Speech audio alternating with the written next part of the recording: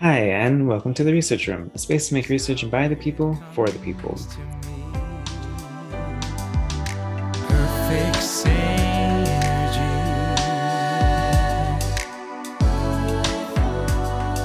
And today we have another episode of Falsifiable Fridays, where I will be talking about sleep. And so this is very, I think, related to the idea of memory, which is what I covered last month, but very different as well, right? There's so much that goes on with sleep, and I probably don't have to really tell you about the importance of sleep. You've probably heard it over and over again. I do want to get into a lot of the reasons for why it's important and all the different things that are happening and like how just I think maybe to even just appreciate like how complex of a thing that we do every single night, or hopefully every single night. But yeah, I mean, you probably already know that with less sleep, and also with oversleep, right? It's not just about less sleep.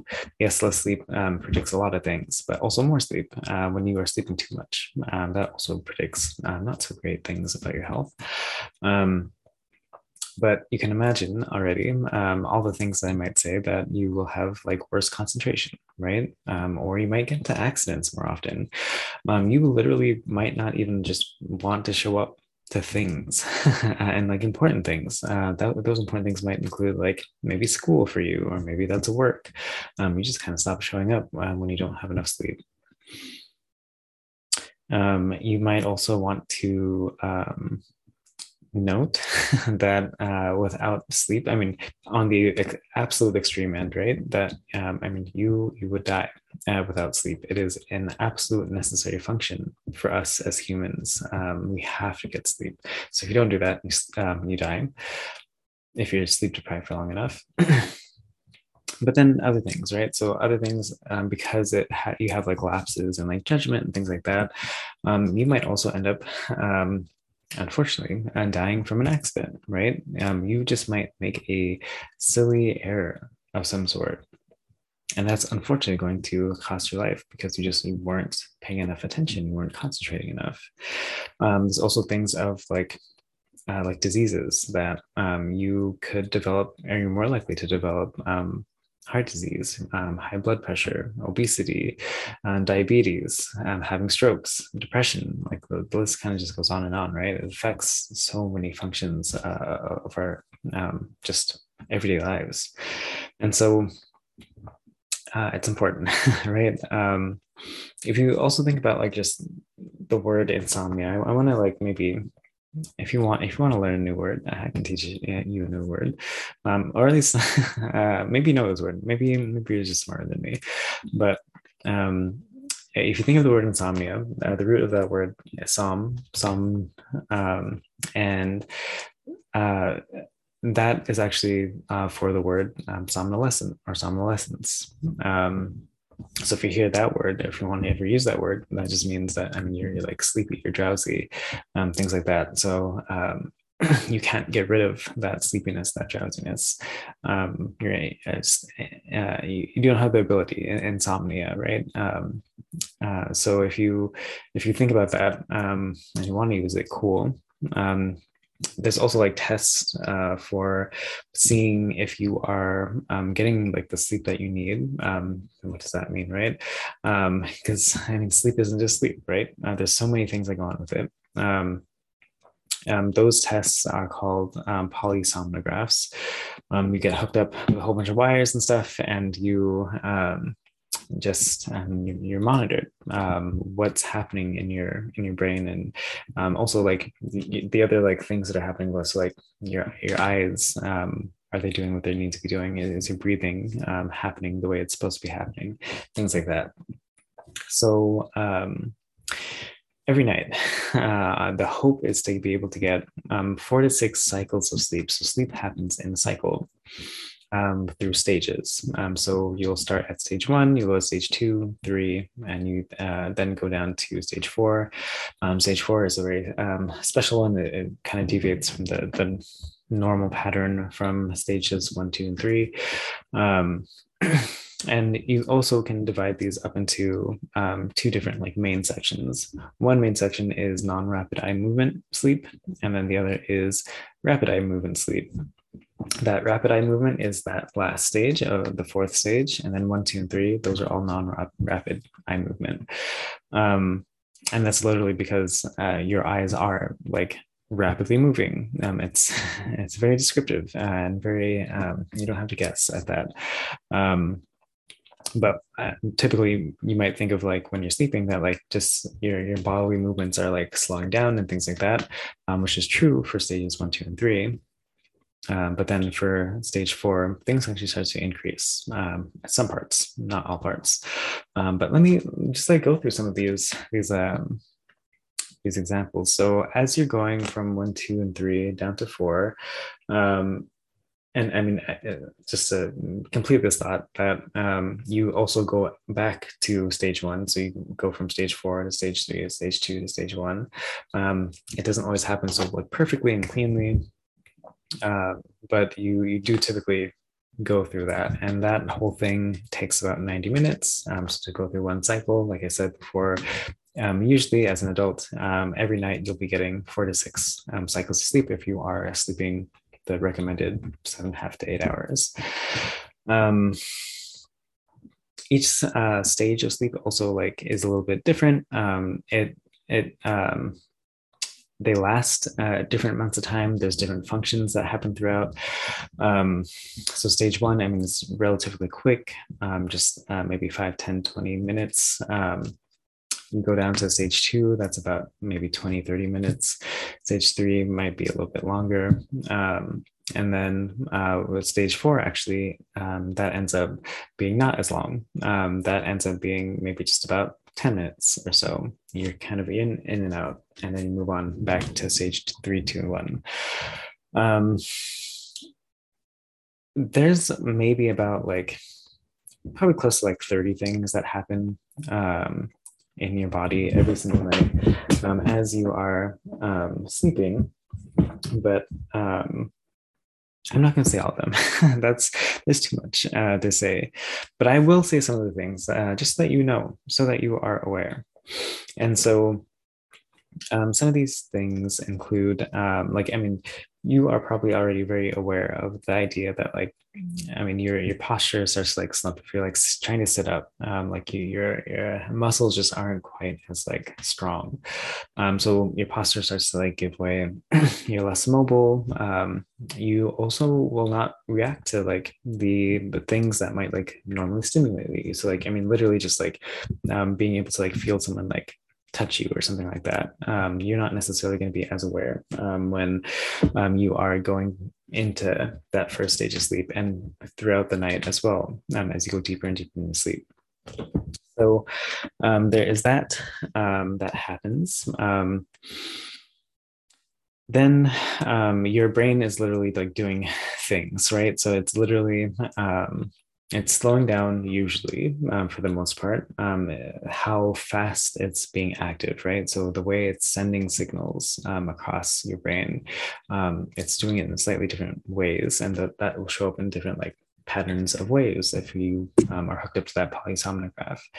That happens through the first 3 stages, and then for the 4th stage, yeah, that increases a lot. It is the most active. It is even potentially more active than when you are awake. It's doing a lot of things. And honestly, I would say we don't really know entirely what is happening then. You're asleep. You can't, I can't say anything about that. You can only kind of guess as what's happening. But of course, a lot of that does deal with like things of just like the repair of things, but also the idea that it's trying to consolidate everything that's happened in your memory. What's important, what's not important, what makes it to the long-term memory, what doesn't quite make it.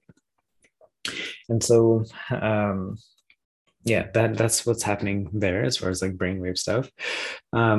Your parasympathetic nervous system and also your sympathetic nervous system. So your sympathetic nervous system is all about this idea of like being active and like doing things and moving and it's that kind of stuff. Parasympathetic is to calm things down. rest, not move, things like that. So parasympathetic nervous system, that ends up increasing as far as like activity levels go, which means that your actual activity levels are decreasing. And your sympathetic nervous system, that ends up decreasing. So you're not as likely to like move around and like things like that, right? When it goes into the rapid eye movement, so REM, when that happens, that actually like it's not so clear for some people, and for some people some of the time it might end up decreasing, and for some people it might end up increasing. You can think of like maybe if you're having a bad dream or something, maybe your sympathetic nervous system is actually like increasing. You might actually like be fearful of something that's happening. Maybe you have to be active in your dream for whatever reason. And also, most dreams happen in rapid eye movement in that time. It's like 80% of dreams tend to happen then, about 20% happen in the other stages. And you're also just more likely to remember the ones that are in rapid eye movement. So that happens, right? This whole idea of like the shifting of parasympathetic and sympathetic activation. Your blood pressure tends to go down. Just kind of naturally, it goes down. I mean, your heart's also acting in different ways. So typically through stages 1, 2, and 3, it's going to slow down. But then it's also going to speed up sometimes. And that's going to happen particularly again in REM, that it's not necessarily going to be like this pattern that you know about, because in stages 1, 2, and 3, it is very patterned. It's going to slow down. And it's going to get slower and slower as you go deeper and deeper into sleep. But when it comes to REM, that doesn't necessarily happen again. If sympathetic nervous system is being more active, then your heart's also going to be more active. You're trying to get blood to all these different parts of your body. What else happens? So breathing. You literally will breathe less. You're taking in, not only are you taking in less like oxygen and stuff, but like I'm just literally like you're not inhaling as much, you're not exhaling as much. So that means there's also less oxygen going into the system. There's less carbon dioxide that's being produced. Cool. That also changes in REM. Sometimes you'll be breathing faster, sometimes you'll breathe slower. Again, I don't think people necessarily know why exactly this happens, but it does. There's going to be less tension in your airways, and especially in your upper airways. So in your throat, the beginning part of like your lungs, all of that is very much trying to like relax. And that's also why like the breathing stuff happens, right? That you're not taking in as much air and stuff like that. Like your muscles are literally just like not as active in that part of your body, and that goes more and more throughout your sleep cycle. Same for eyes. You don't have as much like control over your eyes. You don't necessarily it's harder to open them, it's hard to close them completely. It's kind of just on its own there. It's also harder to swallow for this reason, that since your muscles just aren't as active, they're not as under your control. It's harder to swallow anything. Things can definitely get stuck in your like windpipe. That's why like sleep apnea and stuff like that is like so dangerous. That's because you don't have control over your system of breathing here. There's going to be less blood that goes to the brain, so literally just like less blood is going up there. And I mean that also makes sense, that like if it's less active, you don't necessarily need as much blood, you don't need as much oxygen and stuff that's being carried there. So that happens. But then again, the switch occurs when it comes to REM, that more blood is there, and that's because it's more active. You don't get to control your body temperature quite as well, for the most part. So you're not producing as much heat when you are getting deeper and deeper into these layers of sleep. So again, like this list goes on and on as far as like what happens. There's so many things that are happening, and it's such a like complex thing, right? Like it's kind of amazing to see like how well everything kind of just comes together, and it does this fairly seamlessly throughout the night, every single night. You don't ever have to think about it. You don't ever have to like build this skill other than like getting to sleep, of course, but like throughout the night, it kind of just takes over. Um, there's other things, of course, though, right, that surround this whole idea of sleep. So not just the idea of sleep itself, but also the quality of sleep that you might be getting. So when it comes to this, there's plenty of things that might affect it. Things like immune function might even affect it, right? If you are trying to deal with other things in your body, um, that's going to affect the quality of your sleep. Yeah, that's also going to make you want to sleep more often.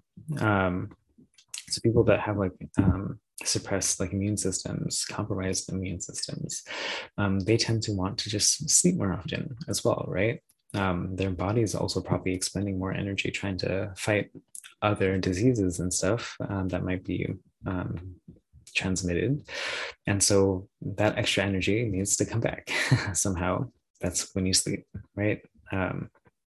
So there's that kind of thing. There's also just other like kind of demographic things that occur. So like older people tend to not have as good sleep, and there's a little bit of mixed findings on this, but in general, that does kind of happen. There's also people that are biologically women that also tends to get in the way for whatever reason. We don't, again, completely know, but that does tend to happen. There's also, when it comes to education, to your socioeconomic status, you tend to get worse sleep. That's probably very like behavioral kind of stuff. When it comes to stress, that's of course going to affect your sleep. There's also depression, there's anxiety, these other like factors that are going to, of course, like that's the time that you also need the best sleep is also the time that like you're not necessarily going to get it because of these other like conditions that you're going through. If you have any like drug abuse or any alcohol abuse, that's also very much going to get in the way here. I mean, also like you can just kind of see like why, right? Like because sleep is affecting all these things, if you start to affect some of these other systems, that's going to in turn affect your sleep, and it's going to kind of just like loop, unfortunately, for better or worse, I guess, back, and it's going to affect your sleep, right? So, anything, most anything that's going to happen, of course, like your body is still going to sleep, you're still going to want it, but like to be able to actually get there, that's going to be tough. Because of these other things. And then there's so much else, right? There's all this other stuff about like how tired you are during the day and how that's going to affect sleep. There's the idea of insomnia again. There's all the like kind of like weird movements that you might be having during the nighttime that you don't really have any control over. There's the inability to be able to sleep at whatever desired time that you want.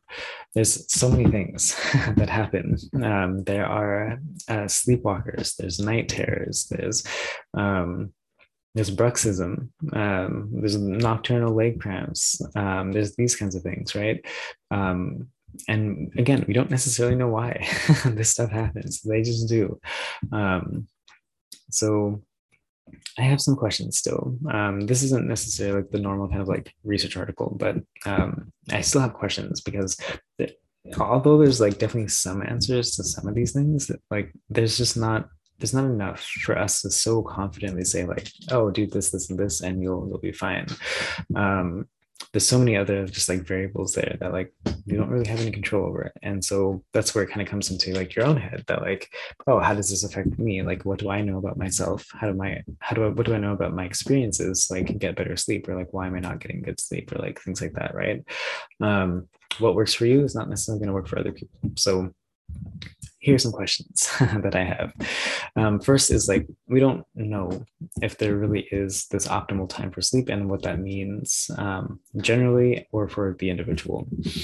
Yes, we say 7.5 to 8 hours, but also we don't really know that. Like, we do know outside of like this general range, things start to go wrong. Again, that's very like person to person dependent. There is some generality there, but we don't really know. Um, there's also the other idea that like, okay, so you're getting that amount of time. You also don't necessarily have control over how much time you're in stage one versus stage two versus stage three, and is there an optimal amount of time for each of those stages?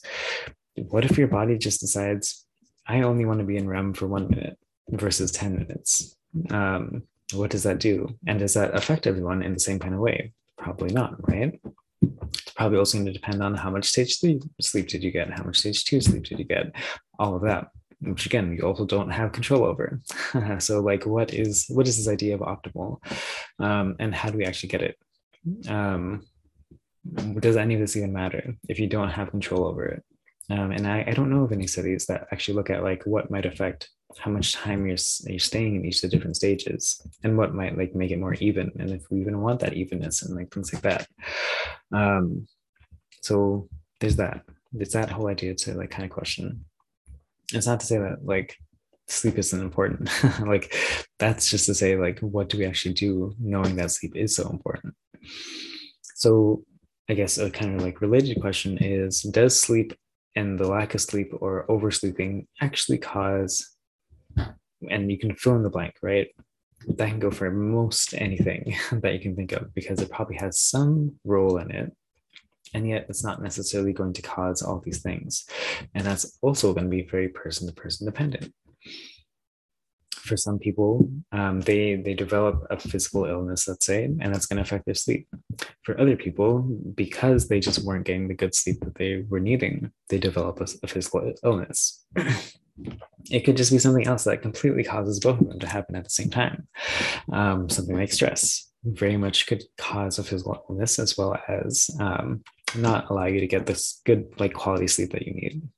So that kind of stuff happens all the time, right? And it's so hard to be able to ever say that sleep, yes, causes this, because for some people it's really not, and for other people it's a consequence rather than a cause.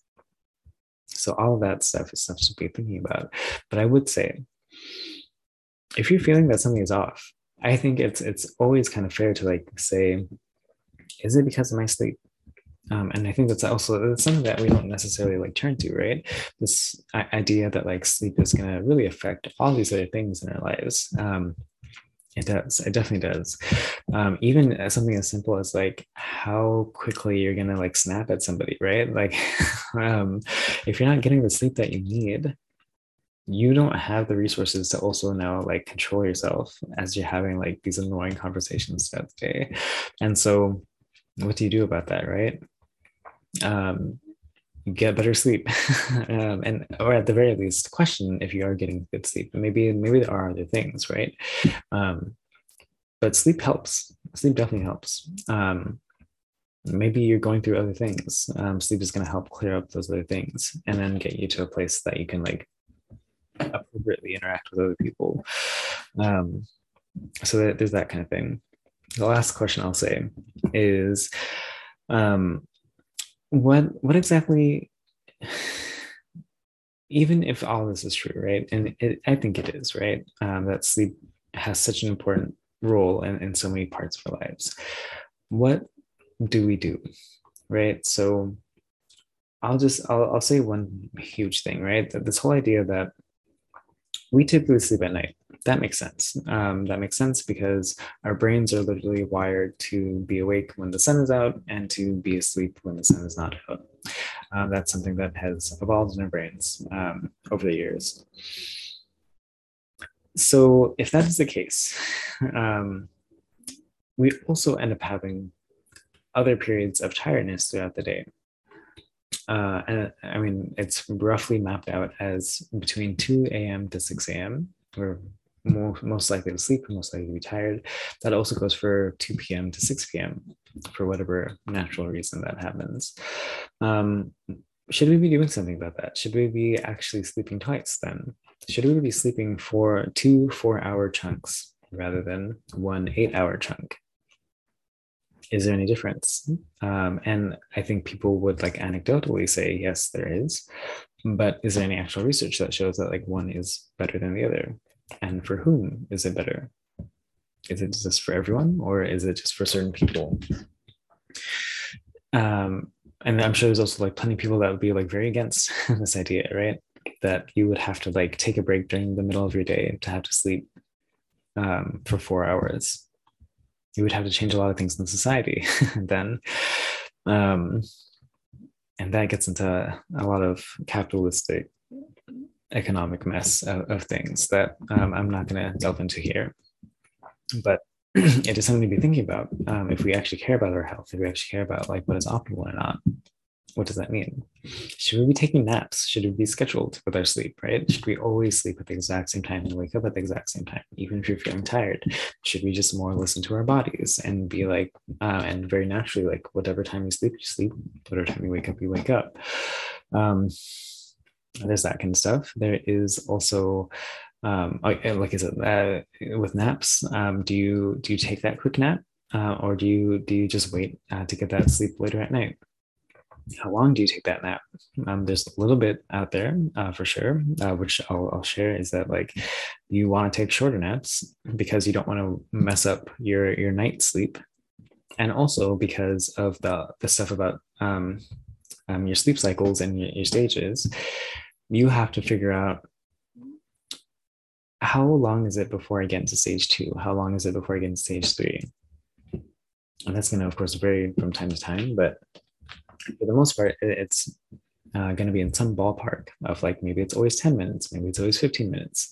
And so you want to stay in that stage 1 kind of sleep. You don't want to go into that stage 2 and stage 3 unless you have the time and you know for a fact that you're going to be able to make like a full cycle. Go back to stage 3, go back to stage 2, back to stage 1. Because when you wake up in the middle of that cycle, it is very hard to get up. If you are in stage 3 in particular, that is very hard to get out of. If you're in the middle of REM, that's going to be very hard. See, I mean, your body's going to feel a little weird because of that, or you're just going to feel like kind of frustrated and tired. So yeah, that's some stuff when it comes to sleep. There's also the idea that like, I mean, kids don't necessarily do this. Older adults don't necessarily do this. It's only between this like adulthood kind of thing that we decide to sleep mostly for during the nighttime. When you're a kid, it's much more likely that you're going to have 2 different like sleep sessions. When you're an older adult, you're probably also going to have like 2 different sleep sessions. So why? Is this something that we decided? Is this something that's natural? What's actually happening here? And what do we do about that? I guess all of this kind of comes with the idea that like, just because something has been a certain way doesn't mean it always has to be that way. We can change things and we're allowed to. But it's an open question right now for how we need to be changing this. But I think at least thinking about it and questioning it is a good start. So that's it. That's it for today. There's a lot of different things I'm going to talk about when it comes to sleep. There's a lot to cover. So I'm going to be doing this for the rest of the month. And feel free to check out any of the other things that I've been making on the website at roomforresearch.com. And then also on social media at Room for Research if you are interested. And until next time, I will see you then. Bye for now. With the sun will breathe.